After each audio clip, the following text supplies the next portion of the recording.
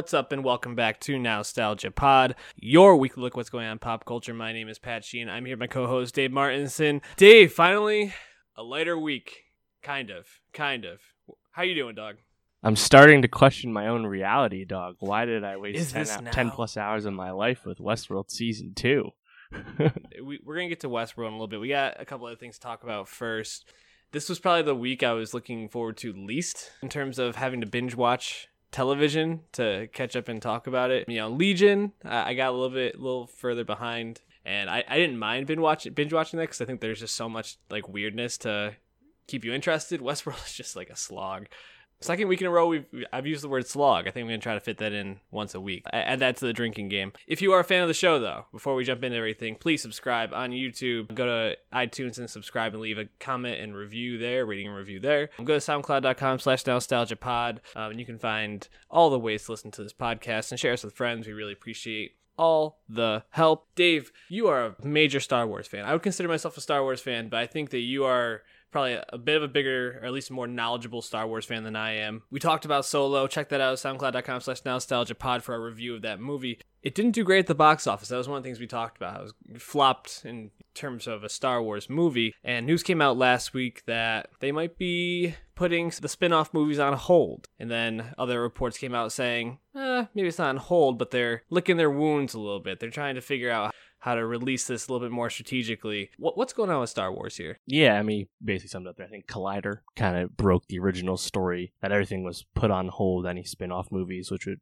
mainly entail the Obi-Wan spin-off and Boba Fett spin-off with James Mangold, both of which, again, not confirmed films, but movies that were almost certainly are in some stage of, development, right? And then ABC News kind of press release-ish stuff from Disney comes out that's saying it's inaccurate, and that's not totally true. There's still other Star Wars films in development beyond the expected, formally announced Episode 9 Rian Johnson trilogy and Benioff and Weiss trilogy, as well as the Jon Favreau streaming show. And then Hollywood Reporter kind of followed up with their own digging, their own sources, and kind of got to that point as well. And it's not that they've canceled anything so much as they're just focusing on 9, particularly J.J. Abrams, the next movie coming out December 2019, and figuring, I guess, re-honing in on how they operate, how they do business, and how they market their movies, and I guess really all that. It seems like it's a pretty broad comment. And I mean, right. When the whole thing broke, and the headlines are obviously like Obi-Wan movie canceled, or they're using Solo, the movie we didn't want, to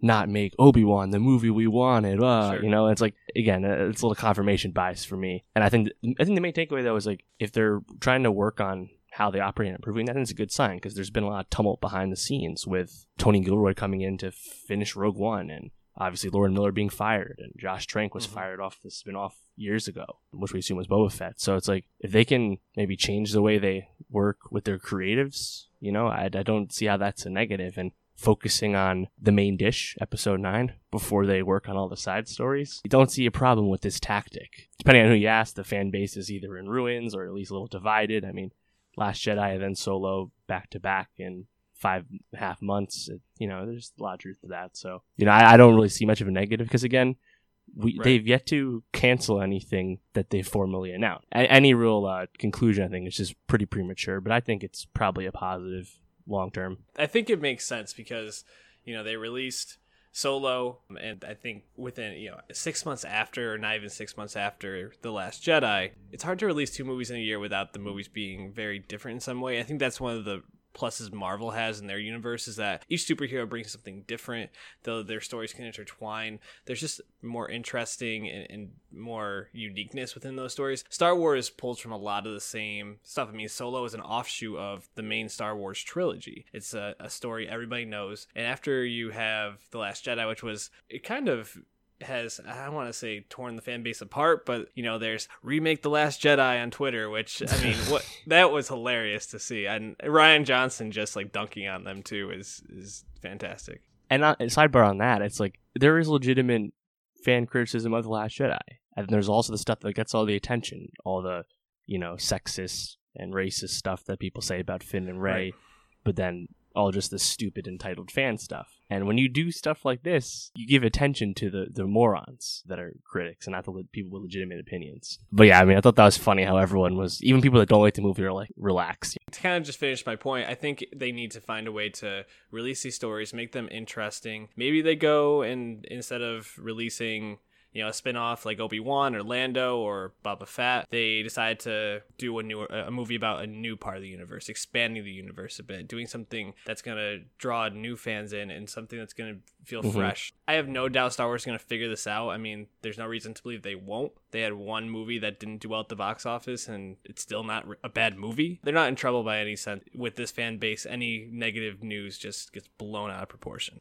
I think my main takeaway from this is that, like, if they want to make stuff that's like a Boba Fett or an Obi-Wan that some fans really clamor for, and again, there's a lot of fans that really like Solo, and there's a lot of other people that just have no interest in any of these, ancillary stories about things and events we kind of already know, people we know. They're just not interested in that because it's not like, creatively new. It's just kind of there to add stuff in, but it's not, quote, needed, right?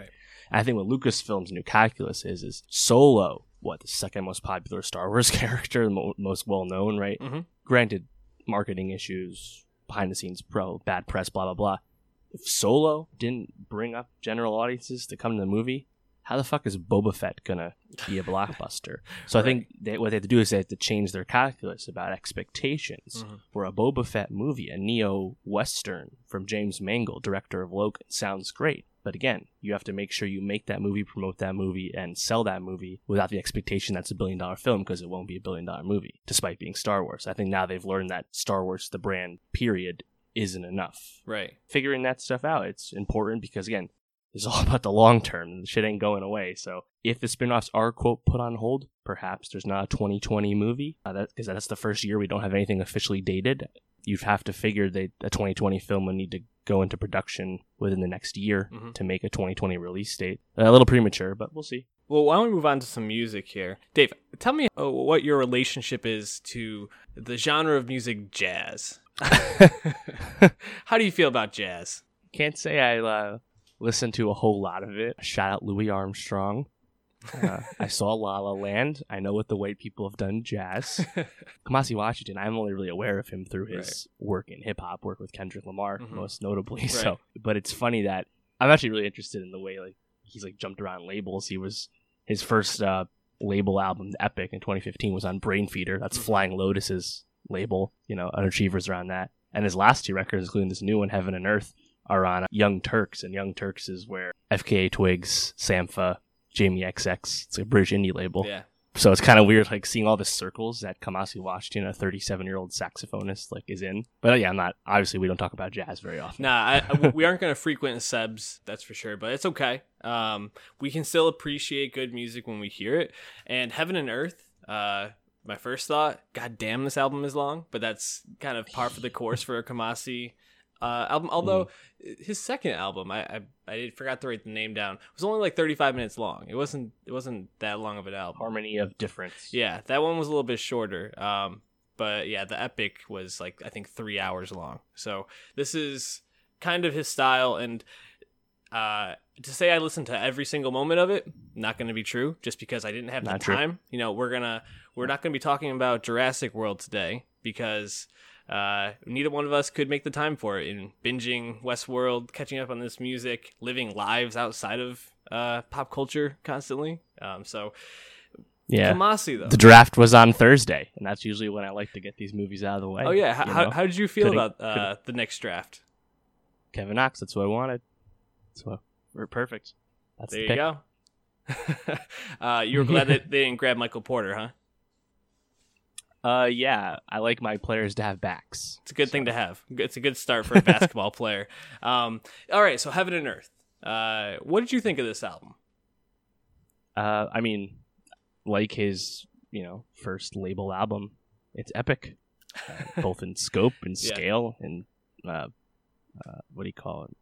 Motivation.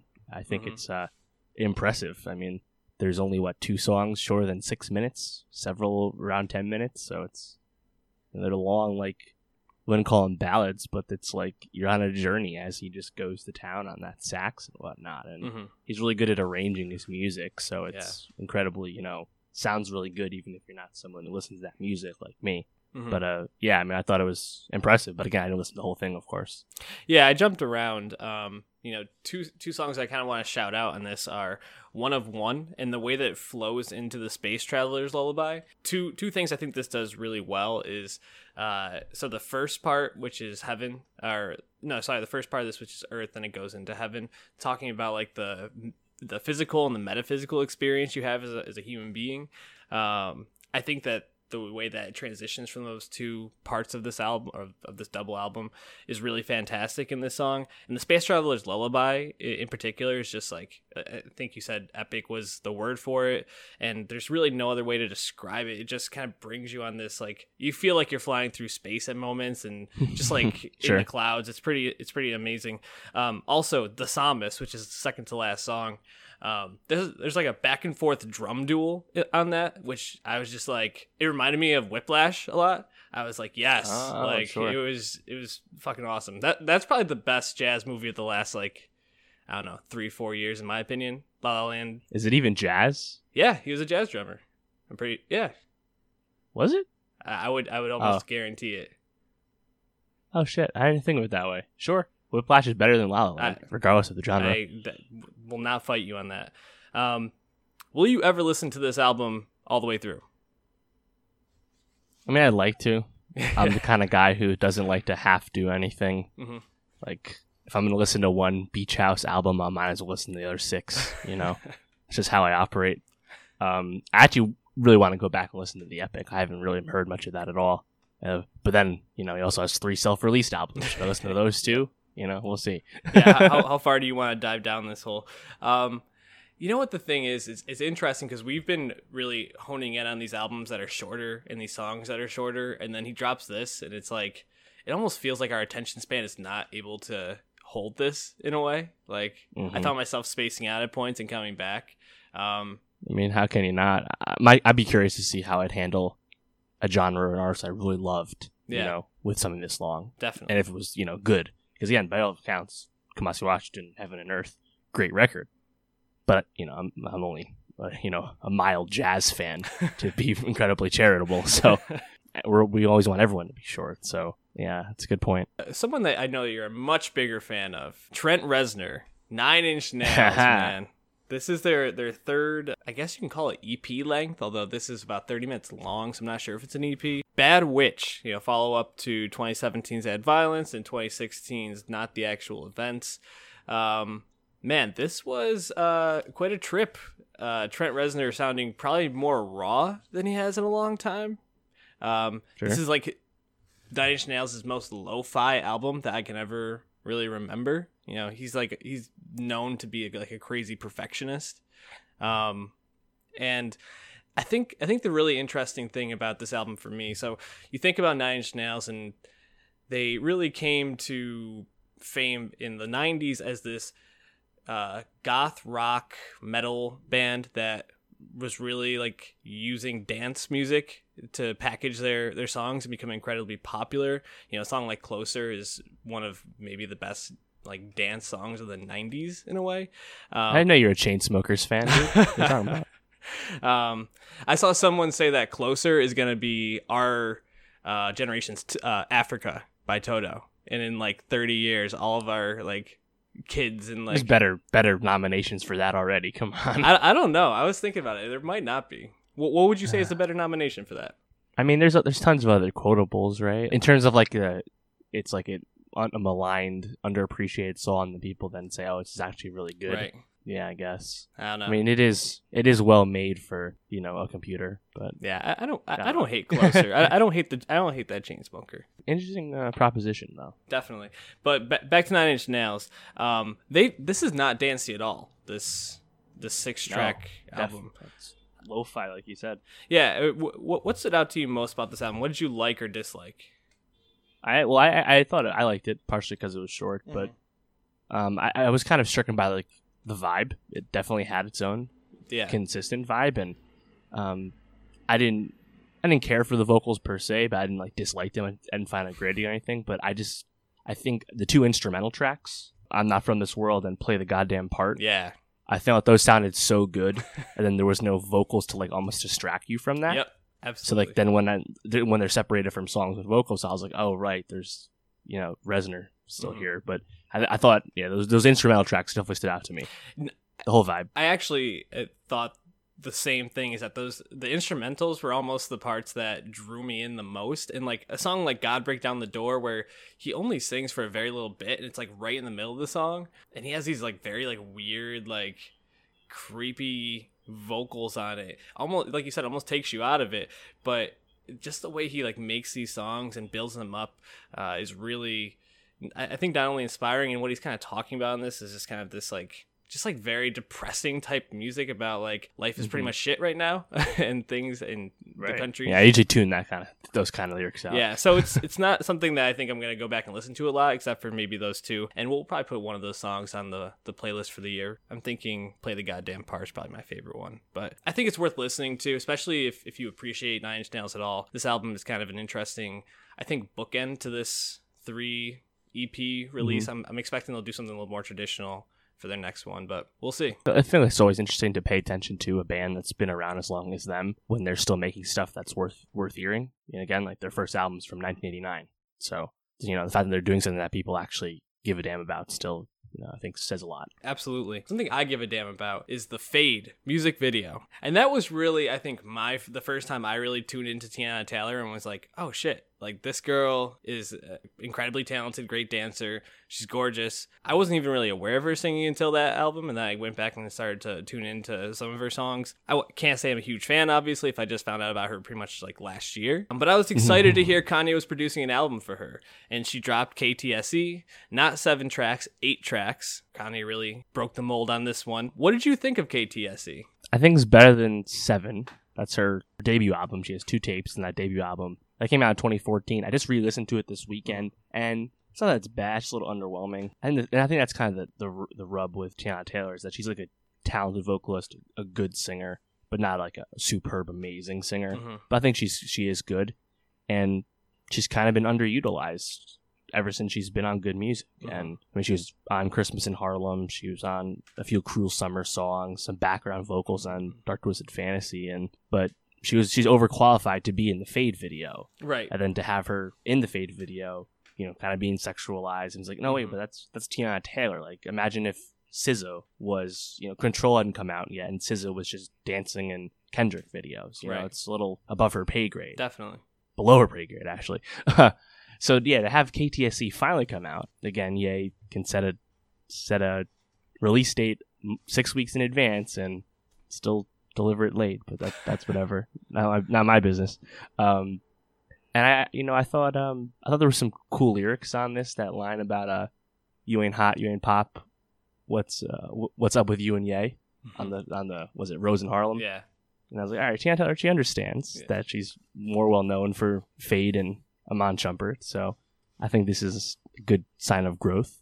But again, like all of these Wyoming records, 7 tracks or 8 tracks, still a short amount of time, when it's under 30 minutes, to really, grab people's attention if it's not flat out amazing. And I think this is good, better than 7, but still not, fantastic. But there are some good joints on it.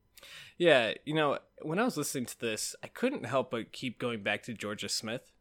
Because I think just the overall vibe of the album was very R&B, soft sounding. Like a song like,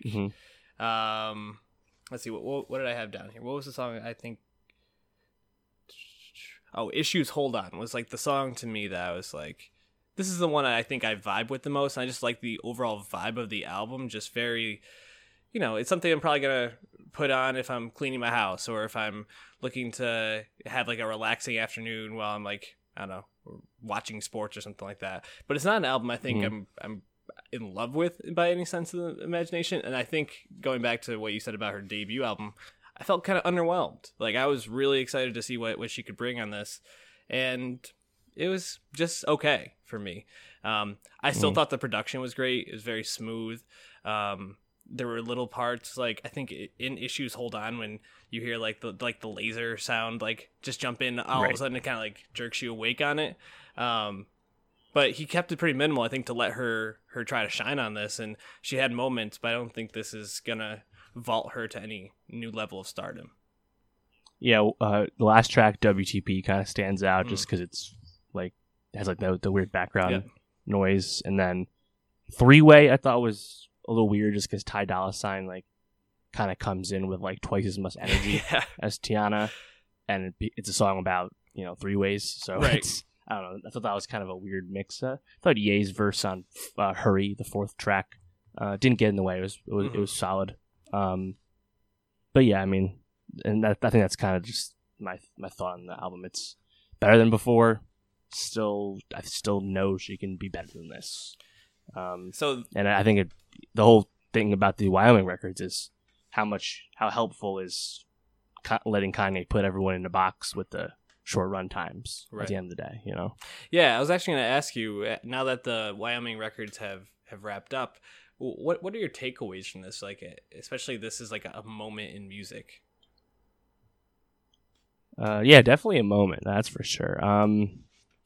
Well, I think the clear highlights are, I mean, everything happened with Pusha T. A lot of that's Pusha's own credit, obviously, with the Drake stuff. But Pusha definitely had twice as many records for Daytona that he just didn't drop. And then Kanye deserves some credit for bringing Cudi back, reining him in. But on the other hand, he deserves a lot of blame for making an album in 2 weeks and putting it out. So, and then Tiana and Nas, underwhelmed or were just okay, depending on who you ask. So it's a lot of ups and downs from this. Definitely a moment, though. The whole, all the release parties, I think, kind of lost their interest to everyone as we got 5 weeks in. But definitely cool, like, evolution of the Good Fridays concept. And the first time, like, people really thought about good music as a label. Since Cruel Summer, since 2012. So it's been a while. Yeah, I agree. I think Pusha, the obvious winner of all of this, a lot of his own doing, but also Daytona and the production Kanye provided on that are just phenomenal. And I think we'll be talking about that as one of the best albums of this year. I think, like you said, Kanye gets credit for bringing Cudi back, but Cudi was at every moment, even on Ye, when he comes in on Ghost Town. Yeah, he kills it. And that's the thing, is I think that they were able to really give like Ty Dolla $ign a lot of shine, really highlight some of these lesser artists. But the ones that we were all really pumped for, Nas, Kanye, Tiana, fell short. And I think that's the drawback of trying to produce something and make something so quickly and kind of manically, is that things need attention, things need time, things need thought. And if you're just throwing it out there, you're not always going to hit the mark. So some good, some bad, definitely a moment, something we'll be talking about the next time Kanye decides he wants to put music out. Look, 2 more Yeezy clothing lines to drop before that, though. So we got some time. All right, we got to do it. Time to talk about Westworld Season 2. Why don't we each say something we liked about this season before we completely tear it apart? Coming into season 2, I was optimistic that with more time, with a more conventional, less troubled production, Joe Nolan and Lisa Joy would make a more compelling season of TV. A lot of times the first season, you iron out the kinks. This is really present on broadcast television. The cast kind of feels itself out and you figure things out. Prestige show for HBO. It's soon to be their most expensive show once Thrones finishes up next year, and already renewed it for season 3, and they have grand plans for this, obviously, and there's a lot of good talent involved, and I really had high expectations. And then, like we've both alluded to, wasn't really a fan of this season, but I do think there were some highlights. I think overall the show is still really strong at world building overall, in terms of making interesting settings and premises that it often will not do enough with. And then I think when the show does just get really expository, it usually can do that kind of well. The problem usually is, though, that it's a bunch of ridiculous nonsense. But when it does, go down that path, I think it works. And then I thought there was actually some good episodes in this. Riddle of the Sphinx, and then Katsuya, episode 8. Yep. In particular, really stood out. And the reason they stood out is those are shows or episodes with they have multiple timelines, but they actually work together. They pay off together. It's a arc that you can understand and pays off by the end of the episode, while also still somewhat serving the grander narrative of the season. And Westworld actually shows with those episodes the potential the show has when it's not just trying to be obtuse and, confusing for the sake of doing just that. So I think, again, like those moments, you're like, why can't we just get more of that? That's what people actually find entertaining. Yeah, Kikuya and Akane no Mai are probably the two that stood out to me the most. And the thing about both those episodes is there's a pretty traditional setup. The thing about Westworld that I give it credit for, because I think it's an admirable way to approach TV shows, but I think also is incredibly difficult, is that they're trying to really make nobody the bad guy, but nobody the good guy either. And when you don't really have a side that you're rooting for, or someone that you feel like you're totally behind, it can be hard to get traction for a show. But in those episodes, you know that you're rooting for I forgot, didn't write his name down, but the ghost warrior in Kikuya. Was it Akechi? Yeah, Akechi, I think is right. He's Zane McWilliamson from Fargo season 2. Love the actor. Yeah, he's fantastic. And then Akane no Mai, you know that you're rooting for Maeve, but you're rooting for Maeve's Shogun twin, or her long whatever, same person, different body. It just kind of sets up a different structure, and those are kind of like bottle episodes almost in a way, in a season that, in a show that's so dependent on all these interlocking and interweaving stories. And really, I was sitting there watching this finale last night, and I was like, I literally said to myself 3 times, I have no idea what's going on. Like I was so lost at parts, and I think it's because, one, this show doesn't grab my attention, so I'm not paying as close attention as something like you would The Wire or Breaking Bad, where you're looking for every little detail. But also, it's just, there's so many different things you have to be thinking about. And this is a show that I think we talked about last year. You have to really want to read about this show and learn about this show past watching it, I think, in order to made for Reddit. It's that, for me, unless the show is really grabs you, which the show doesn't, I'm not down for that right now. But I saw your tweets today. You said Westworld is not good. back up that take, Dave. Well, so season 1 is all about the mystery box. You don't realize, or non-Reddit viewers don't understand that there's multiple timelines until the end, when it's revealed that, oh wait, Jimmy Simpson and Ed Harris, the Man in Black, and William are the same people in different timelines, right? And the whole build up with Ford, right? And it's kind of all building up to that, the reveal that there's multiple timelines. And then with season 2, I was like, oh, now they can be a little more conventional. Obviously, they'll still have their puzzles and stuff, but I thought they'd be a little more conventional for the sake of telling a better story. No, they have this present timeline, which basically undercuts all of the past timelines, because there's no character growth at all. Let's see, Charlotte Hale, Tessa Thompson, an actress we love. She is incredibly one-note the whole season, because both in the past timeline and in the present timeline, she's still looking for Abernathy. Right. Looking for this shit in his head. So there's like no growth, and you already know that she doesn't find him in the past timeline. And speaking of that growth, I mean, Charlotte Hale, Maeve, Dolores, and William, they don't change all season. William is literally doing the same thing in season 1 as he's doing in season 2, playing his demented, game he has within the Westworld. Right. And nothing changes for him the whole season. And Maeve does a lot of stuff. She's kind of pushing the plot in points, but her as a character doesn't really change. She just becomes a superhero. That's the only way she changes, is she just is able to control people with her mind all of a sudden. Mm-hmm. Which isn't even explained how she's able to do that.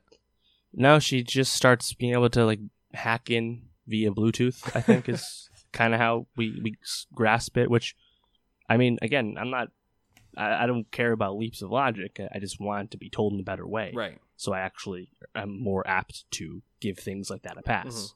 Again, it's a show about crazy sex robots and gratuitous violence. I'm willing to accept that someone could hack remotely via their head. That's not an issue with me.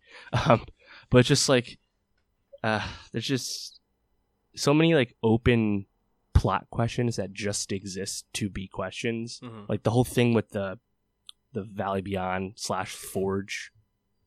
What the fuck is the point of that beyond just being a weird question for everyone to figure out? Right. There's nothing compelling about it. And then I was actually really pissed once fucking Ford comes back. And, I Anthony was just Hopkins laughing. Still cooking. Age 80, no shots. Keep getting those But checks. Ford sucks as a character, Mhm. fairly fake deep. And now you just have him poisoning fucking Bernard, and you're just wasting Jeffrey Wright all season because Bernard has no idea what the fuck's going on Yeah. or what he's done the whole time. Right. And it's just like having Ford come back doesn't make anything more clear about Ford's plan. Oh yeah, we get it. Mhm. He started a robot revolution and he sides with the robots now. We didn't need you to expound upon that further, you know? Yeah, I hated Ford showing up in this season. I laughed at it though because I was just like, of course they couldn't just let someone die on this show. I mean, the whole point about Ford, Well, he did die, but, right? But like, still having him come back. he's actually like still a part of this narrative somehow. He's in the cloud. Moving forward, he's in the cloud. No one knows he's in the cloud. Jeffrey Wright, I actually thought, for having a role where he's supposed to be confused and like waking up from like being shut down like constantly in this season, I thought had some of the best moments. Like, I'm never gonna forget, get out of my fucking head, like that I'm gonna use that gif forever, I think. I also think the stuff with Teddy was pseudo interesting because you got to see how changing these people, these bots' personalities, Sure. impacted them. But it was undercut by the present timeline where he died. Exactly. He's floating in the water right away. So like it was hard for that to land with me. And I actually thought that was the first like moment of consequences for Dolores. Mhm. It was like showing like actually it's I guess you could say it's growth for Teddy, but it's something's actually changing in Dolores' circumstances for once. But because we already had the moment spoiled for us, it only lands so well for the audience. Yeah, exactly. I don't really have a lot of other thoughts on this. I mean, what did you think of the Delos stuff? I mean, that was kind of a bit of a bottle episode too, showing how this project kind of came to be. Delos wanting to live forever within one of these robots, and seeing the Man in Black, or William the Man in Black, his relationship with that. Yeah, well, I thought Peter Mulan was really good as James Delos. I actually thought that arc, again, because that's primarily self-contained in one episode, I thought that worked really well. Right. And like that room, kind of like shades of like 2001 Space Odyssey, I thought that was done really well. Mm-hmm. But again, like the show in general, it presents ideas like that, human condition, what is consciousness, freedom. I think freedom's a big theme for this whole season, but it doesn't want to show any of its work. It just wants to, just point your finger at that stuff and say, hey, see what we're doing? But then here's all these puzzles. Stare at that instead. So, and we've said this before, said this many times, but Dolores, I mean, whenever Dolores was on screen, her whole crew, I was just bored, just dull. Yep. Yeah, no, I agree. I don't really have too much else to say. This show, I have nothing to root for. My one theory on it is that the whole, the point of the show is to look at the human condition, what it means to be human, and being human is, I guess, one of the, if you really decide to be introspective and try to figure out humanity, one of the most confusing things to delve into and make sense of. And I think maybe the show is going for that, just trying to kind of really not make sense at points and just keeping a mystery and like the mystery of life and what does it really mean to be alive. That'd be like the only way I can maybe rationalize the way the show has gone, but it's just been a major disappointment for me. Well, is there anything that could redeem this for you now? Because they're moving away from the cowboys and Indians. They're going to go out into the real world, supposedly. Can this show gain back your trust as a viewer?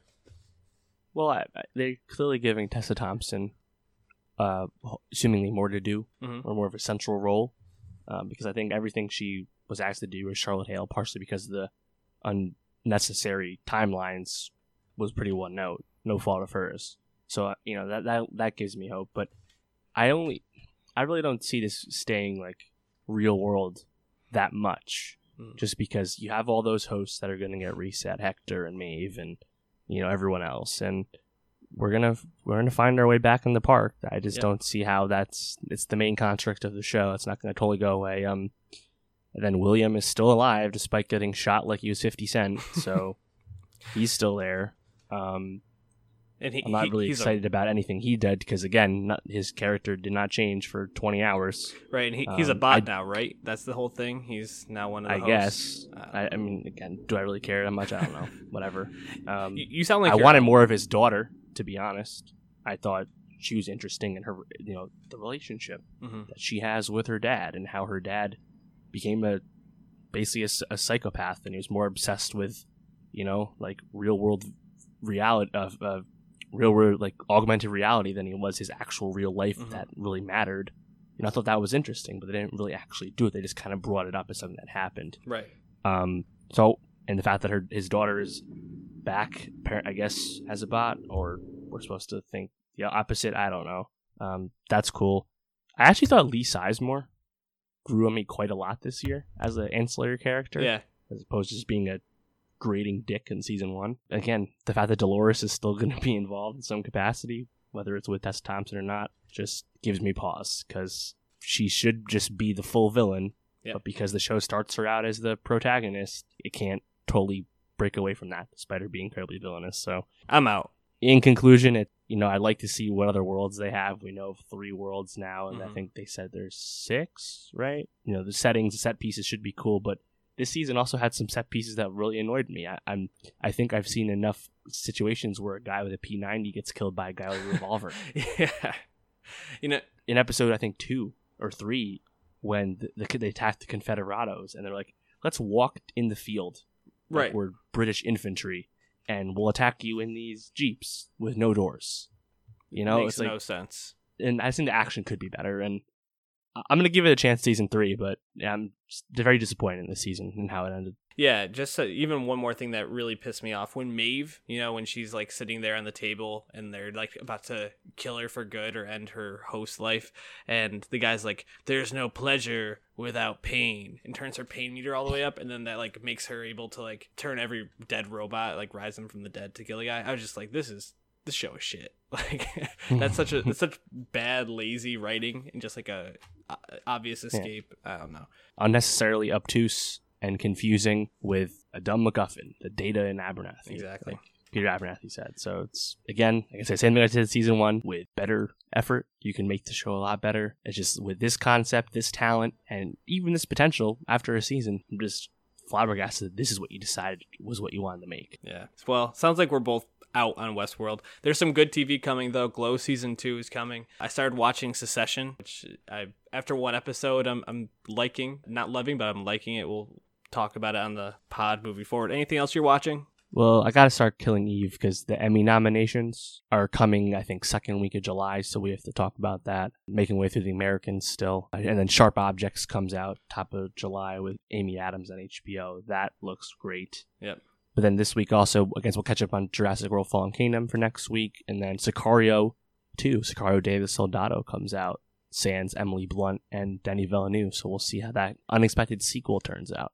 Oh, and the music. Yeah, I know. There's a lot of music next week. We got Gorillaz, we got Drake, we got Florence and the Machine. July is supposed to slow down for music and maybe movies. I'm not sure. I mean, Ant-Man and Mission Impossible Yeah. are the 2 big movies, and there's a few smaller ones. Sorry to Bother You Okay. with Lakeith Stanfield comes out. Pumped for that one. And 8th Grade from Bo Burnham comes out. But Okay. it'll slow down for us in July, yeah. Yeah, so we can catch up on some TV then, hopefully. Anything you want us to talk about, tweet at the pod at NostalgiaPod, tweet at myself at Sheen World Peace, and at Dave at Martin Swagger. Again, subscribe to the pod on YouTube, iTunes, SoundCloud, soundcloud.com/NostalgiaPod. And from there, you can find it any way you want to listen to the pod. Share us with friends, we really appreciate it. Any last thoughts for the people, Dave? Question your reality. Don't watch Westworld. Do not watch Westworld, you're better than that. We love you guys, we'll talk to you next week.